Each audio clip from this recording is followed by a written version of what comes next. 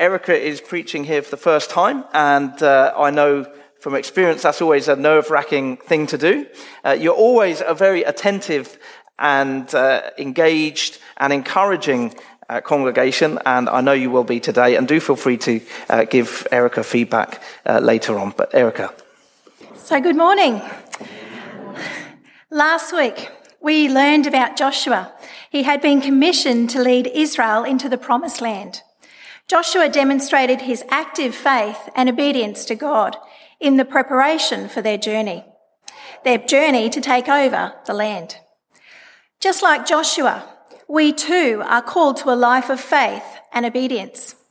As Joshua exhibited courage, again, we too need courage for an unseen future and faith in God's promises to generate obedience to his commands.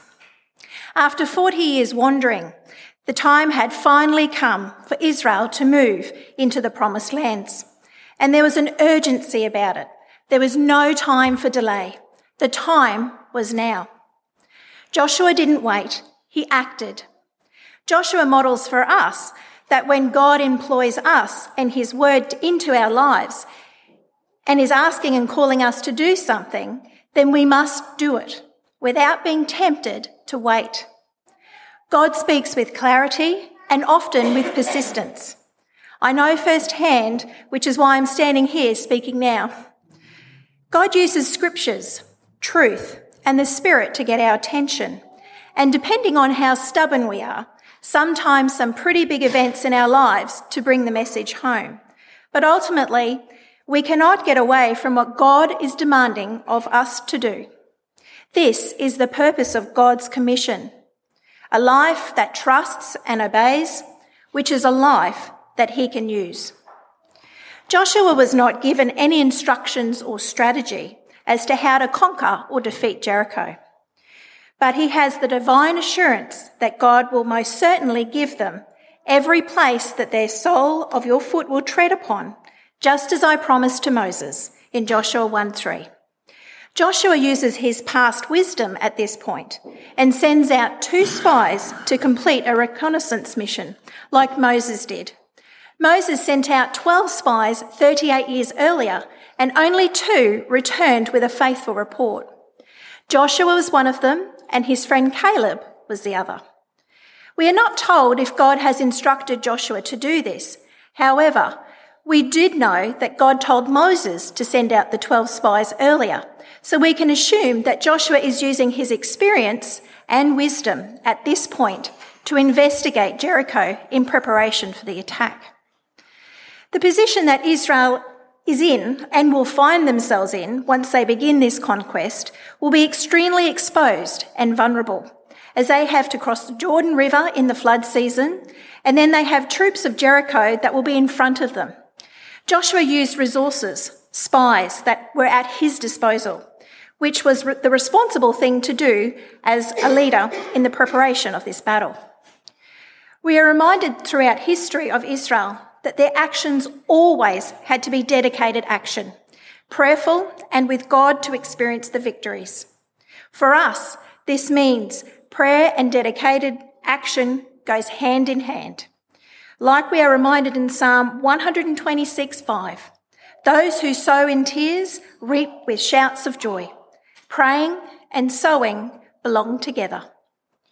Considering the past actions of Moses and now Joshua sending spies ahead, if Moses was obedient to the command of God, then one could see that his mission of Joshua's is probably more than just bringing information back, and it was about saving Rahab and her family and making those arrangements.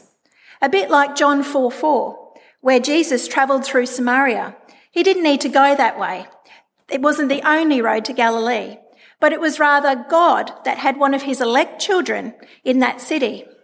And as Jesus taught, not one of the elect sheep shall ever perish. Jesus entered Samaria to save the Samaritan woman. Just like the spies were probably none the wiser to God's plan at the time, we too are none the wiser when God directs us on a task or a mission and we do not know the outcome. The book of Joshua contains many conquests and very hard defeats indeed. All through Joshua, we see God commanding to utterly destroy the nations occupying the land, and a judgment that has its closest parallel in destruction of the people of the earth in Noah's time of the great flood. Rahab's story is one of great mercy. Prior to the two spies arriving in Jericho, God had been working on Rahab's heart and preparing her, leading her to true faith. Our gospel reading today encourages us to have faith and surrender our way and trust God's way. As we will hear, Rahab's confession to the spies reveals that she believes that God is with Israel. And at this time, Rahab's newfound faith is calling her to surrender her way and trust God's way. It's now time for the two spies to confirm Rahab's faith and save her and her family from the impending danger. Let's discover together how this woman known as Rahab, a prostitute, living in a moral life, a pagan woman, living in Jericho, whose story is one of the greatest salvation stories of the Old Testament, was ultimately honoured in a place of genealogy of our Lord Jesus Christ. This is Rahab's story. She is living in Jericho, a pagan city, living a pagan life, and she is making her way and living as a prostitute, a life that is continuous offence against God. She has no experience or knowledge of God or contact with anyone who could teach her about God. Yet God has chosen Rahab, a sinner, a woman, a person with no prospects. Our two spies have made it to the city of Jericho. I'm not sure how inconspicuous they were, because as soon as they were there, they were discovered almost as soon as they arrived. They entered the house of Rahab and stayed there. Rahab's dwelling was somewhere where the two spies could stay. It was probably more like a tavern or a hostel where visitors stay. This would resemble a hotel or a pub establishment where people get to learn the local knowledge, to get information, meet people, a place that is a public place. The two spies have definitely been spotted by the king's men, and their plan has been reported back to the king, that they were gathering the information. The message in verse 2, "Look, some of the Israelites have come here tonight to spy out the land." This was relayed back to Rahab on the king's orders. It was treason in Jericho to spy out the land, and the king was making sure that Rahab knew the high stakes in this situation. The king also made an assumption that Rahab was supporting his cause and not the spies and their mission. The king's men confronted Rahab, and she didn't deny that she had seen them. She had already hidden them under the stalks of flax on her roof and had laid them, which she had laid out to dry. Rahab's lies ultimately sent the king's men on a wild goose chase. She deliberately misled them and lied. Rahab's deception instantly leaps out at us as a modern Western reader. We need to understand that in her culture, in Israel's culture, truth was more importantly defined not as agreement with fact, but as loyalty towards the neighbour and the Lord. Another example of loyalty similar to this is in Exodus 1:19, when the Hebrew midwives report to the Pharaoh that the Hebrew women birthed and delivered too quickly for them to carry out his orders to kill all the male babies. Rahab was trapped in a moral choice in which either choice would involve sin. She had to choose. She had to choose loyalty towards the two spies and the Lord. Rahab must have shown such courage and commitment to her choice to where her loyalty lied, as when the king's men showed up at her door, questioning her, they did not enter her house to search for the men. Eventually they left and started their search in the direction they thought the spies would have gone. Rahab was willing to risk her life to protect these spies. Again, here we're not to think that her intention to deceive and save spies' lives exonerates her from the sin and therefore the judgment of God when she gave false witness, and that she was saved because she saved the spies. The high-risk strategy constituted the works that demonstrated the reality of her faith. It was Rahab's faith that saved her life and her family. God did not need Rahab's life to protect his men. Rahab was obviously not out of character or nervous, and therefore we can probably assume that lying came naturally to her, as it does to every sinner. Rahab's story is an amazing confirmation that no one is beyond the reach of divine mercy. Once the king's men leave and night falls, Rahab goes up to the roof to talk to the spies. Rahab has heard about the exodus from Egypt, the crossing of the Red Sea, and the defeat and destruction of Sihon and Og. In verse 11, it says, "When we heard it, our hearts melted in fear, and everyone's courage failed because of you, for the Lord your God in heaven above and on earth below." Rahab's confession and testimony of God's deliverance of his people and him acting powerfully on their behalf only leaves two ways to react to God. One is to have faith in the greatness of God and to throw oneself in his mercy, and the other is to fear and resist God, to contest and continually confront his will and purpose of your life. In other words, submit or resist. This is still true for us, for everybody today.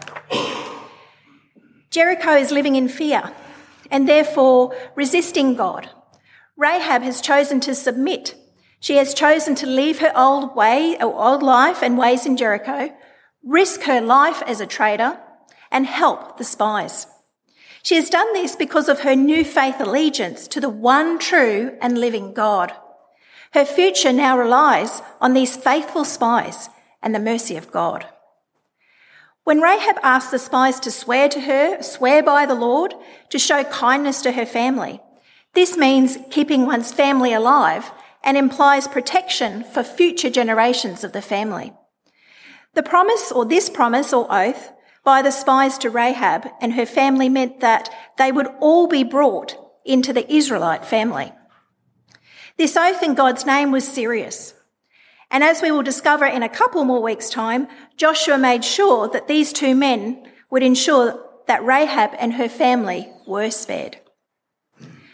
Rahab continues to show her faith in her actions as she follows obediently the instructions given to her about the scarlet cord by the spies.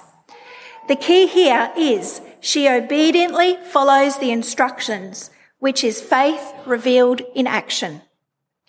The scarlet cord would have been clearly seen from her window, as her dwelling's outer wall was the outer wall of the city. This would indicate which house and its occupants to spare when they return.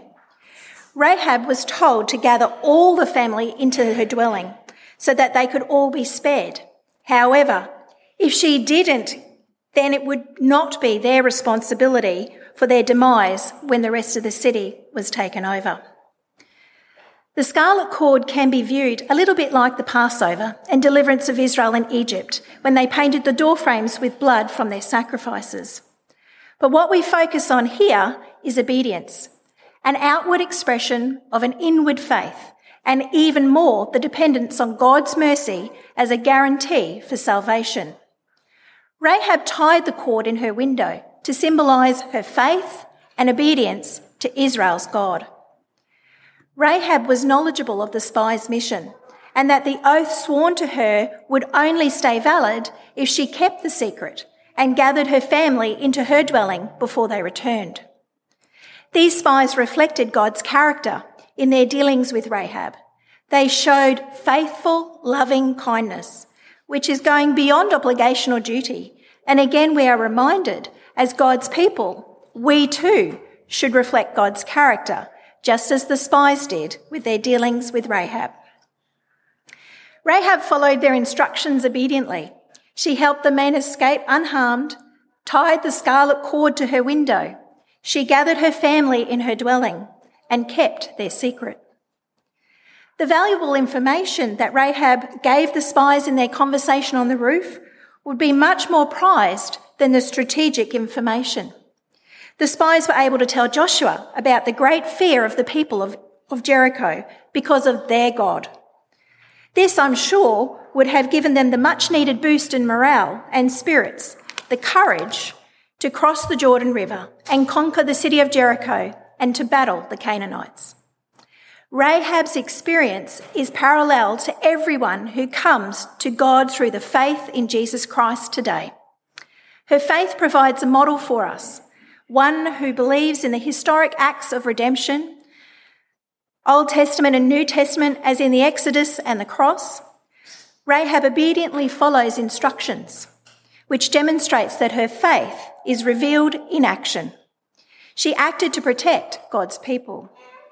God recognised and acknowledged her new allegiance, and she was fully accepted as a member of the Israelite nation. Rahab went on to marry a man called Salmon from the tribe of Judah. They had a son named Boaz, who married Ruth the Moabitess. They had a son named Obed, and Obed was the father of Jesse, who was the father of King David. Rahab became the ancestor of our Lord. I had the privilege 4 years ago when I attended a women's conference at the Sunshine Coast, meeting a local real-life Rahab from Mount Gravatt, Brisbane. Her name is Bronwyn Healy, and she was a regular kid until she was 16 years old when she tried pot for the first time. And then this led her down an 8-year spiral into the pit of hell involving heroin addiction, crime and prostitution. In 1999, when she was the age of 24, she sought help and found true and lasting freedom in the relationship with Jesus Christ. And there, her redemption story began. Currently, she is using her past to help change other people's futures and letting every person whose path she crosses know what you have done is not who you are. You are loved, valued, and created with a purpose. Bronwyn is now a phenomenal mother of 3 daughters, a wife and an author, an inspirational speaker, and the founder and CEO of Hope Foundation. She comes alongside women wanting life change from addictions and from the sex industry. She runs the Love Well Project, which is her social enterprise cafe located at the Mount Gravatt Lookout, where she is helping change the world one coffee at a time. She is a dreamer and a doer and a real-life Rahab whose life demonstrated the power of redemption. We are all made in the image of God. We all need to be redeemed and restored. We live in a corrupt, broken and sinful world, but we have this amazing story of Rahab and her faith, obedience and courage. She lied. She was sinful, a Gentile, was a prostitute, and seemingly had nothing going for her. Rahab's story is one of great mercy and encouragement to us. She believed in the true God. She submitted, not resisted God. Her faith was revealed in action and obedience. Rahab was no worse than us. We all sin, and yet God saves us.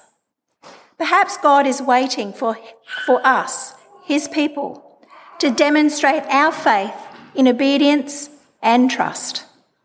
Amen.